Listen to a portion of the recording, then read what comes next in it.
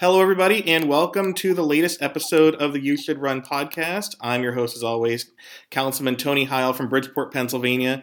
And if you've listened to the podcast, you know I've talked to people from every level of government, from every state plus DC, and from Senate, from Bob Casey, all the way down to myself and council members and school board members and state legislators.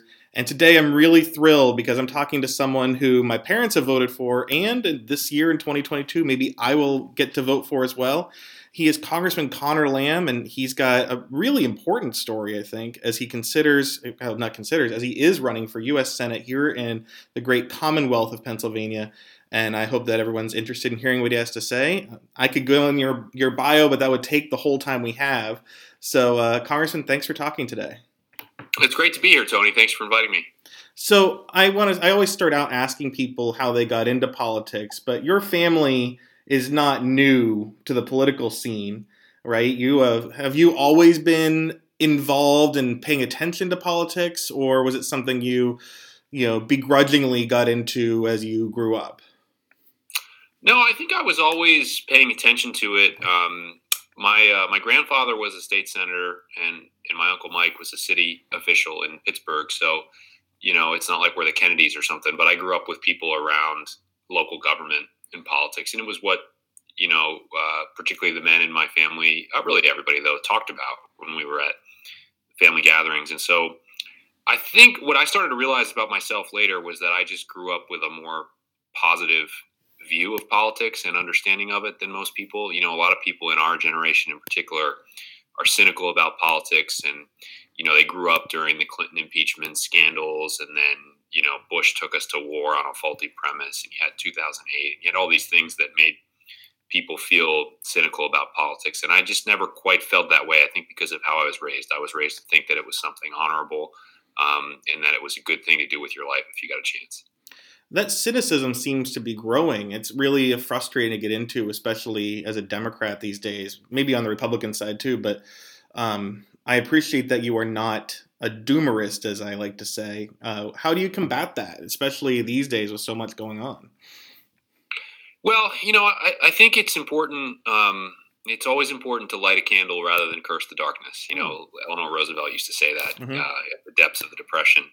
And so I think anytime that those of us who are public officials get a chance to kind of demonstrate our faith in the process and actually show people some real successes from keeping the faith. And I think there's actually a lot of reasons to do that right now. It's a difficult moment with the pandemic.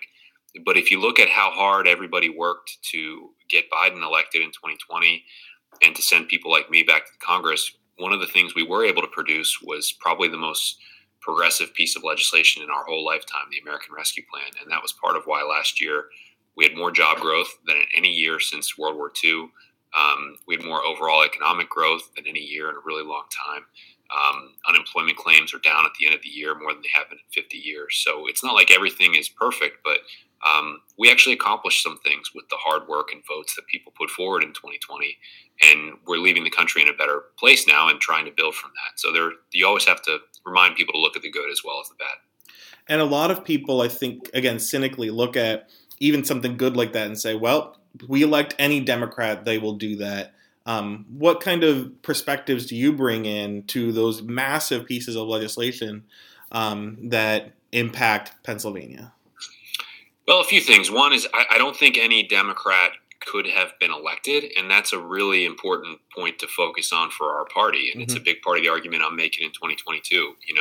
There was this moment in the presidential primary where Bernie Sanders had $100 million and he had this grassroots army and he was dominating the airwaves and everything. And Joe Biden didn't have any money. I know some of the people that are closest to him, and there was more than one campaign staffer that was putting rental cars on their personal credit cards because the campaign had so little money.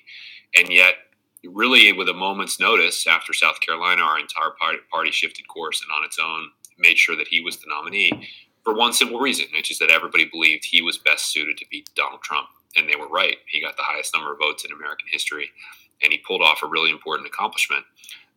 Likewise, in the Congress, in 2018, we took back the Congress after a series of primaries in which you had people like me, military veterans, so-called moderates, people who were new to politics and not too extreme one way or the other, run for office, and many of them won primary contests against more liberal challengers. But then they went on to win the actual seats and put us in the actual majority, so that when Biden came into office, we had a majority and could go ahead and pass big legislation. So it's always important for our party to focus on the need to win, both in May, but especially in November. And that's a big issue in this primary as well. The only other thing I'll add about kind of what someone like me brings to the substance of legislation is really just kind of making sure we stay focused on one of the most important longtime constituencies of the Democratic Party, which is unions and the labor movement. And one of the things we did in the rescue plan that nobody ever remembers to talk about, but is really a big deal, was basically save the union pension system. For a long time, union pensions, especially what they call multi-employer pensions, where, let's say that you were a Teamster who was basically a truck driver, and you had a bunch of different employers throughout your life who you drove trucks for. They all pay into the same pension plan to take care of these guys. And some of those were going under. And it wasn't the Teamsters' fault. It was because of consolidation in the industry and the way that the industries have changed. They needed to be backstopped. And in the rescue plan, we finally put the money into that system. So in Western Pennsylvania, Teamsters that I represented were supposed to be getting a $900 a month pension. They had worked their whole life for it and counted on it. That got cut to $600 in the years around 2017, 2018. Every month, you're losing a third of your pension. And the rescue plan restored that back to the 900 it should be. So, that was something that I really focused on as a member of Congress and wanted to make sure was in a bill like that. And it's somewhere that the Democratic Party, I think we're getting better, but we have some work to do to always remember that labor was one of the most important building blocks of what we have. And I know right now everyone talks about Democrats winning, upper class suburban votes, and that's great. Every vote is good. But I grew up thinking that Democrats were more of a Pittsburgh type of thing with labor unions and things like that. If you were winning a coalition, not you, Connor Lamb, but the rest of the Democrats winning coalitions that were really, graduate level people, all those upper class districts, do you think that they would be thinking in the same way about labor unions as being such an important part of the coalition? Yeah, I think the media environment sometimes makes Democrats forget about, what our party is really like at the ground level. But you always have to remember that, it's only around a quarter to a third of Americans, depending on how you measure it, even have bachelor's degrees, much less graduate degrees like you're talking about. And so you wouldn't start a coalition by narrowing it to a quarter or one third of Americans and trying to make everything this highly educated, intellectual, sort of culturally elite type of argument. And I'm not saying that we do that, but I think we all know that there's the risk of that at times. And one of the things that labor does is offer an incredible path forward in quality of life to people who don't need to take out a bunch of stupid student loan debts to get a degree that is not going to be useful to what they do. I mean, a lot of ways, the smart kid now leaves high school, becomes an electrician, earns a ton of money without spending a cent, gets work experience, and then is in a better position to decide if they want to go get a degree that's relevant to what they're doing or not. So they offer a really nice, important path to people that we need to continue supporting and expanding. Now, I know you talked a few minutes ago about why you have a background that is electable. And your first presidential election would have been 2004. I was working in the primaries at that time. I'm not that much older, but I was, that was a big buzzword and also kind of a curse word in a way in a lot of Democratic politics at the time. Like, oh, John Kerry's electable. And then when he lost, everyone said, see, voting for electable doesn't inspire other people. When I talked with Bob Casey on this podcast, I said, you were obviously the best person to run in 2006. Do you think it was important to run because winning was so important? Now, a lot of people see you and make that argument about being electable, and they're like, oh, that just means he's saying he is Joe Manchin 2.0. He is going to be a Democrat in name only, that kind of verbiage. How do you assuage those fears that you are really just milquetoast and not a good Democrat like, Bob Casey became? Well, I think what I need to do in this campaign and what I'm trying to do is not have this abstract discussion like the way that you just framed it, but just point people to what my actual record and history is. I've been in public office now for almost 4 years, and I have a record both at the ballot box and in the halls of Congress. Mm-hmm. So one of the things that's different about me from the other candidates in this race, it's not simply that I'm more electable in theory because of traits about me. It's that I have been elected 3 times in very difficult campaigns against Republicans in Republican districts. No other candidate in the race has done that. Even the lieutenant governor, he is in statewide office, but he won a primary with about a third of the Democratic votes, and then it's Governor Wolf that you vote for in the general election. It's just how our system works.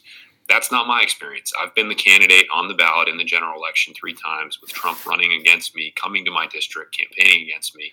The Republicans have spent probably $50 million against me in the course of those 3 campaigns, attacking me on television, and I've stood up to it. So I am personally tested. My campaign team and organization is tested in a way that no other candidate is here.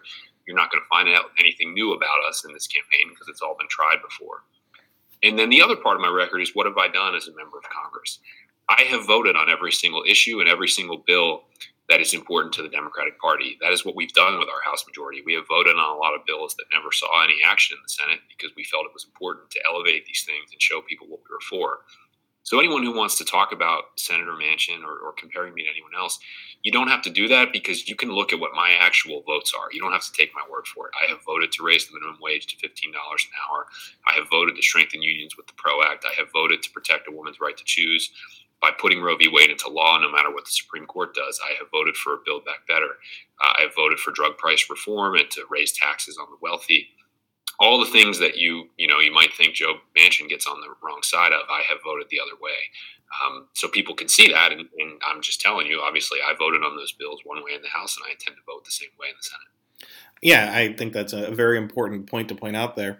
Though we mentioned Joe Manchin, I do see this kind of thing that keeps happening with Democrats using him as their campaign instead of, the Republicans.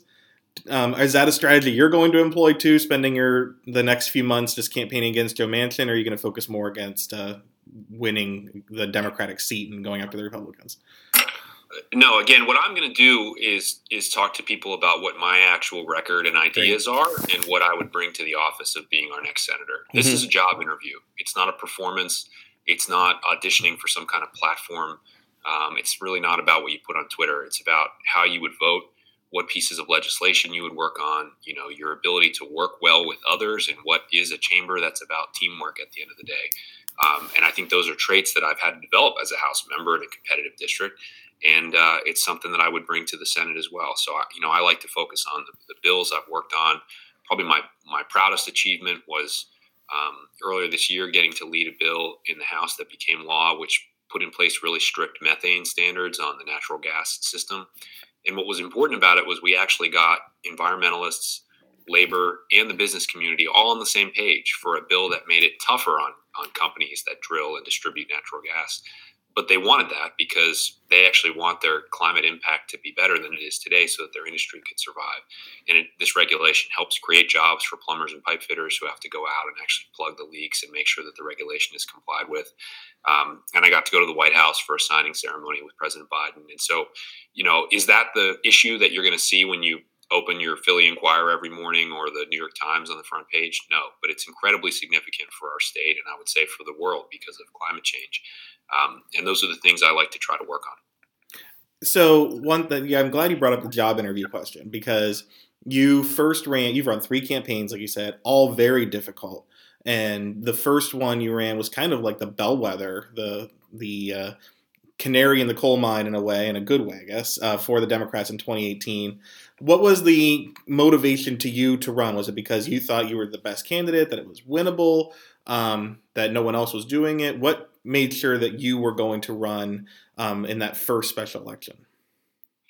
I think for me it was this feeling I had that I had been spending a lot of my career up to that point as a prosecutor, and I really enjoyed it, and I felt like I was doing good work. But you also, in a job like that, get to see how much of crime and problems in our society are driven by these bigger root causes. And I was working on a lot of heroin and fentanyl prosecutions and meeting families that had lost, people my age to the heroin epidemic in these towns all around Western Pennsylvania. And I just felt like there was more I could be doing to address some of those root causes and try to help and protect a lot of these communities where I had grown up playing high school basketball and knew people, and they were going through a rough time. So that was really my biggest motivation for wanting to become a legislator, is you get to take on a lot more issues and try to make a deeper impact for the people that you represent.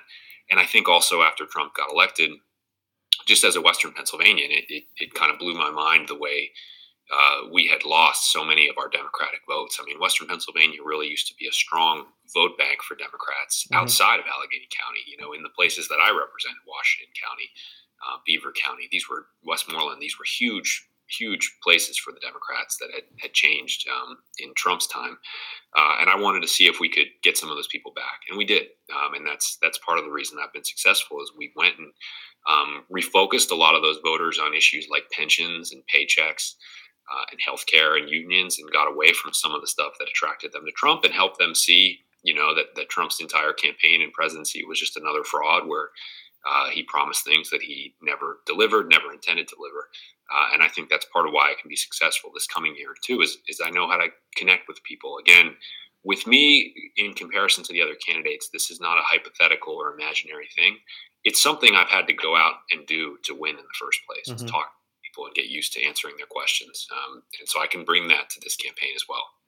So I do want to circle back to that again, but one of the things that really attracted me to your background was your work on fentanyl and those overdoses.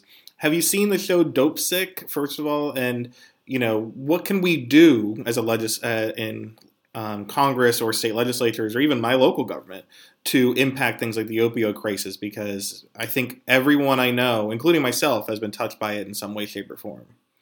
I haven't seen the show yet, but I've heard Michael Keaton talking about it, and I understand the basic story. Please watch it if you can. It is extraordinary.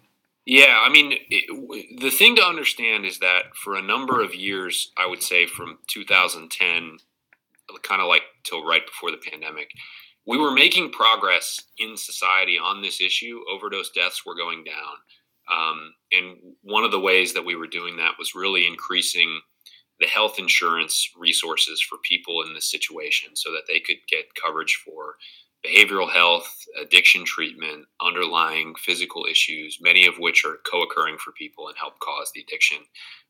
Obviously, one of the biggest medical interventions there can be are drugs like buprenorphine that help people who have addiction, which is a brain disease, deal with the symptoms of that brain disease. And they've made some remarkable advances in medicine.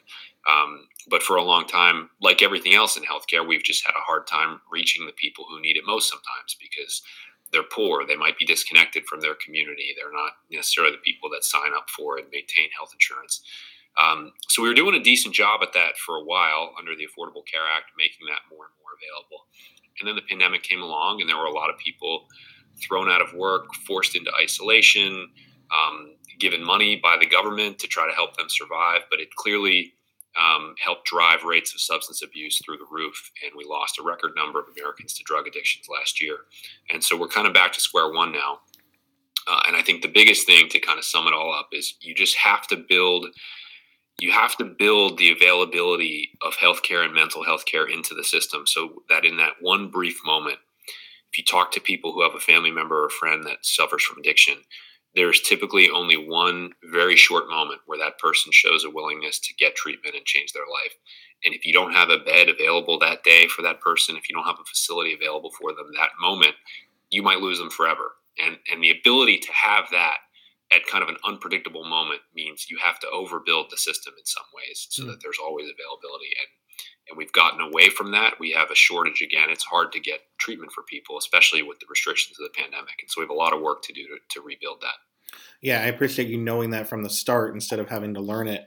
I do want to go back to how you said about job interview, and this was an important thing to me, is that this will be your fourth job interview, but it's kind of different because it's like going from one level to the next at a company, right? So how is Connor Lamb, the legislator or the person, different in 2022 than in 2018 when you first ran? What kind of ways are you bringing something different to the table than you might have before? I would hope that I've gotten to know the issues a lot better. And, what I would say has probably become my my signature set of issues, or the things that I focus the most on now, are really the energy transition that we're undergoing as a result of climate change and its impact on jobs and the ability to create jobs here in a state like Pennsylvania that has a lot of older industries and older energy sources, and we're looking to transition into the 21st century. I was able to serve on President Biden's advisory team on that subject during the 2020 campaign. It's been a big focus of my work. When I first ran for Congress, I barely talked about that issue at all. It wasn't an issue I really knew. I am a lawyer by trade, not an engineer or scientist or anything. But the more I learned about my community and what some of the underlying issues were, and just sort of thought about the future, I couldn't escape this idea that climate change is really the number one long-term looming threat to the United States and to the world in just basic national security terms.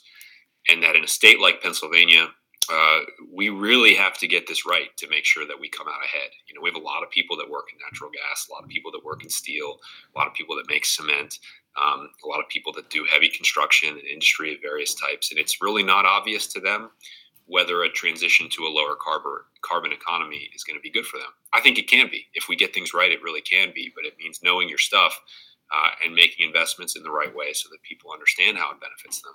It's going to be a major, major challenge. I think some people in our party think, we just need to talk about climate change enough and we'll get a carbon tax or something and it's all going to be fixed at the end of the day. But it's not. It's going to be really hard for us to do the right things to meet our climate goals. And that's probably now what I think about and sort of keep at the front of my mind. And that was not something in 2018 that I was as obsessed with as I've become. Well, I really appreciate that answer. And I think that there are other people who run for office who say, I'm the same person I've been forever, which is concerning to me that someone wouldn't change their mind or learn from their experience.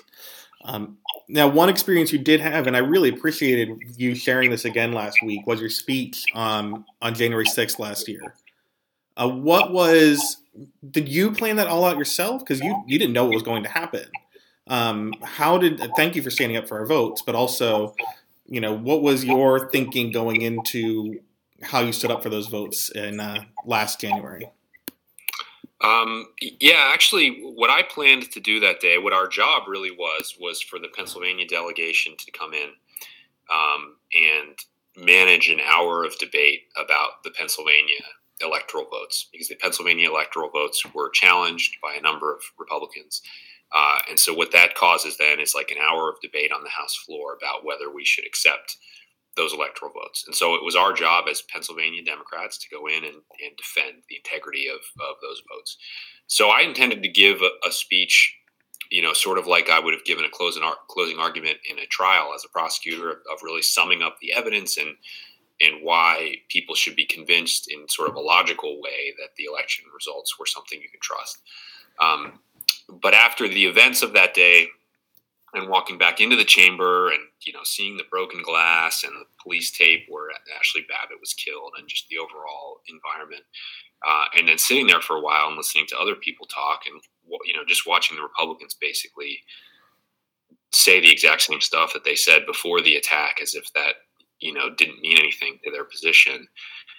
I realized that it wasn't a logical argument that we needed to be having. You had a group of people in that chamber who were doing something deeply unpatriotic and wrong, which was just continue to basically make arguments about the big lie of the election. That their arguments were sort of dressed up versions of that, having to do with the role of state legislatures, but none of them had any point to them unless you were enabling or allowing for the possibility of the big lie that Trump had actually won and Biden hadn't, which we know isn't true. We knew then it wasn't true. We know today it's not true. And so instead of giving sort of a logical point-by-point refutation of the things that they were saying, I just thought it was important to speak to whoever was watching outside the chamber, because those people were not going to be listening to a logical or point-by-point argument. And I thought it was time to shame them, just tell the American people what was really happening, which was that these people were repeating lies in our chamber, and they were the same lies, the same exact lies that had caused the violence that day, and that therefore they were complicit in it. And, that sparked a pretty angry reaction by the Republicans who were in the room with me and almost led to a fist fight. But I just felt strongly that it had to be that. I wouldn't want to fight you. I'm just saying. I don't think other people in Congress. Brendan Boyle. He's another congressman who did my podcast. Maybe I would fight him, but not. Pretty scrappy. I don't know. And he was in there with me, so I suspect that he and I would have been in the foxhole together. But thankfully, it never got to that. But speaking of foxhole, after that, a couple weeks later, after the insurrection, after all of that, there was the congressional baseball game. So you had people on both sides who, like yourself and others, that you weren't on the team as far as I know, but who were like, these people committed the worst atrocity in our government ever. Not ever, but, it's a horrible thing. But also we're going to play a friendly game of baseball with Mo Brooks. How do you, to a voter, say, maybe not you, but to others, this is one of the worst things an elected official can do, and also they're my friend who I play baseball with? Yeah, I mean, it was about 9 months later that they did that. I wasn't on the team, of course. I think it's tough, because remember that at the end of the day, we represent people, and we're supposed to be doing their bidding and trying to do what the people who elect us want us to do.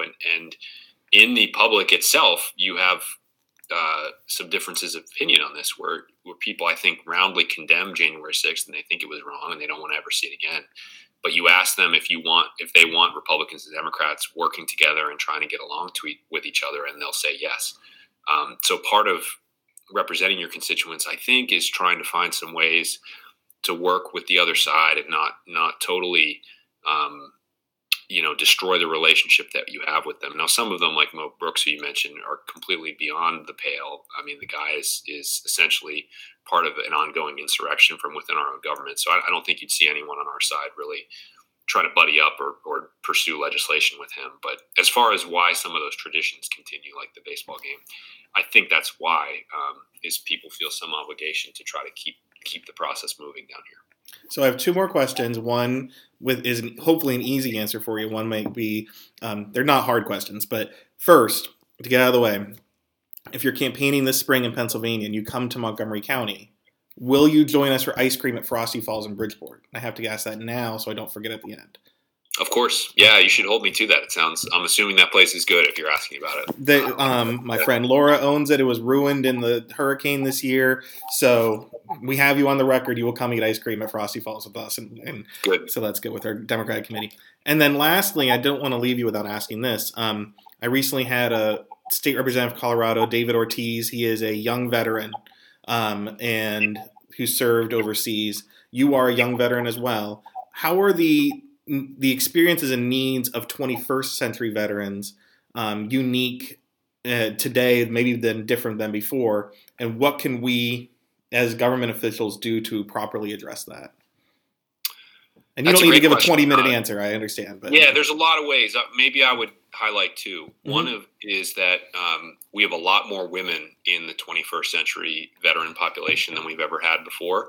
And that creates some real needs in the VA health system as far as building out facilities for women's medical care, which is just different than the classic population you had of a lot of men. And that's something we've dealt with I serve on the Veterans Committee in the House, and we're always trying to work on ways to build out a better experience for women at the VA hospitals, because some of them have had really awful experiences, and you want every veteran, no matter who they are, to be treated right.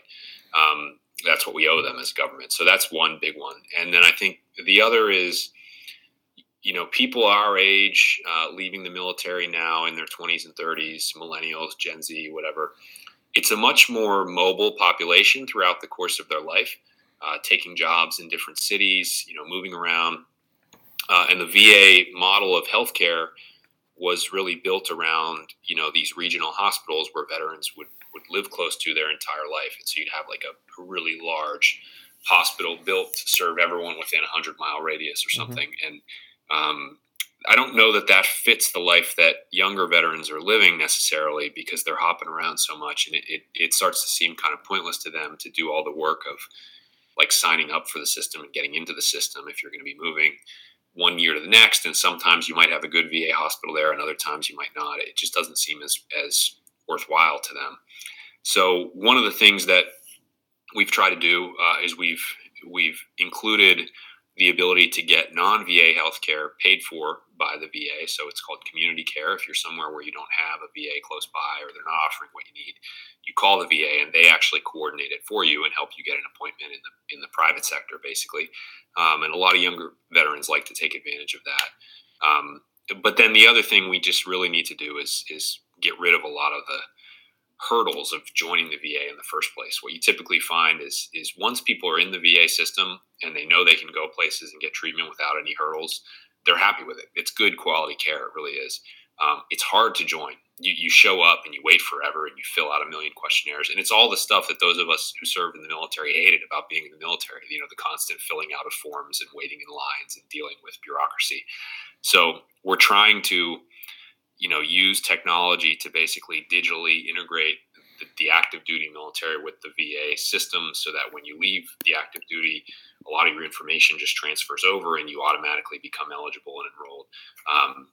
That's a much more difficult technical task than it sounds like, but we're working on it now. I really appreciate those detailed answers. I do just want to ask one last nice thing. You are a new father. You have a history in your family in politics, but now you have a different responsibility as a father. Does your perspective change in terms of what legacy or inspiration you want to give to your child as they grow up and see what you did in this time?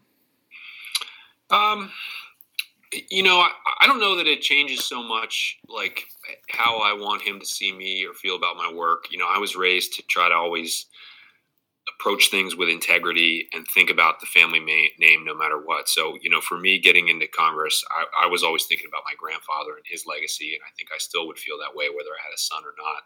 I think what having my son and we're having a second child this year in 2022, what it really focuses me in on are, first of all, the stakes of a long-term problem like climate change and just the physical world that we're going to be leaving for our kids and whether it is safe for them and whether it's better than we found it.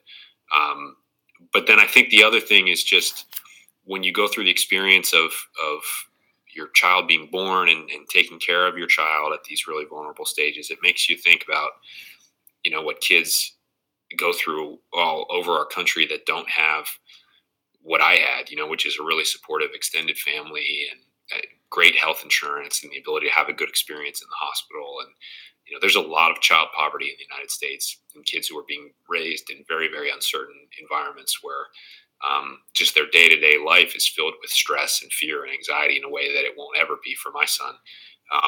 And so I think this year, appreciating something like the child tax credit that we had that literally took almost half of American kids who were in poverty and pulled them out of it, at least on paper.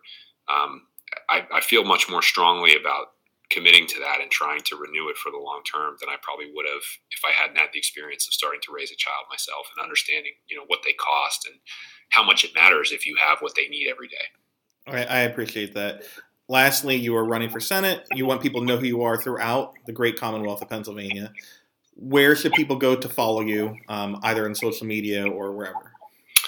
ConnorLamb.com is probably the best. Got information there about where I stand on the issues and volunteering for the campaign and, of course, donating to the campaign. And we've got everything translated into Spanish as well, ConnorLamb.com, for anyone that's interested in taking it in that way. And we're trying to put out some Spanish language video and material to reach those voters too, because it's a growing and very, very important part of the electorate, particularly as you move up the Lehigh Valley from the Philly area. So you can go there to find out about us. And if I'm doing my job right, you'll see me out on the campaign trail in your town or in your county, and I hope you'll come out and say hello. And you'll see Connor at Frosty Falls this spring, most likely. Falls, yeah. Mm-hmm. Thank you so much. I really appreciate it. Best of luck. And if you're listening, maybe you should run for office too.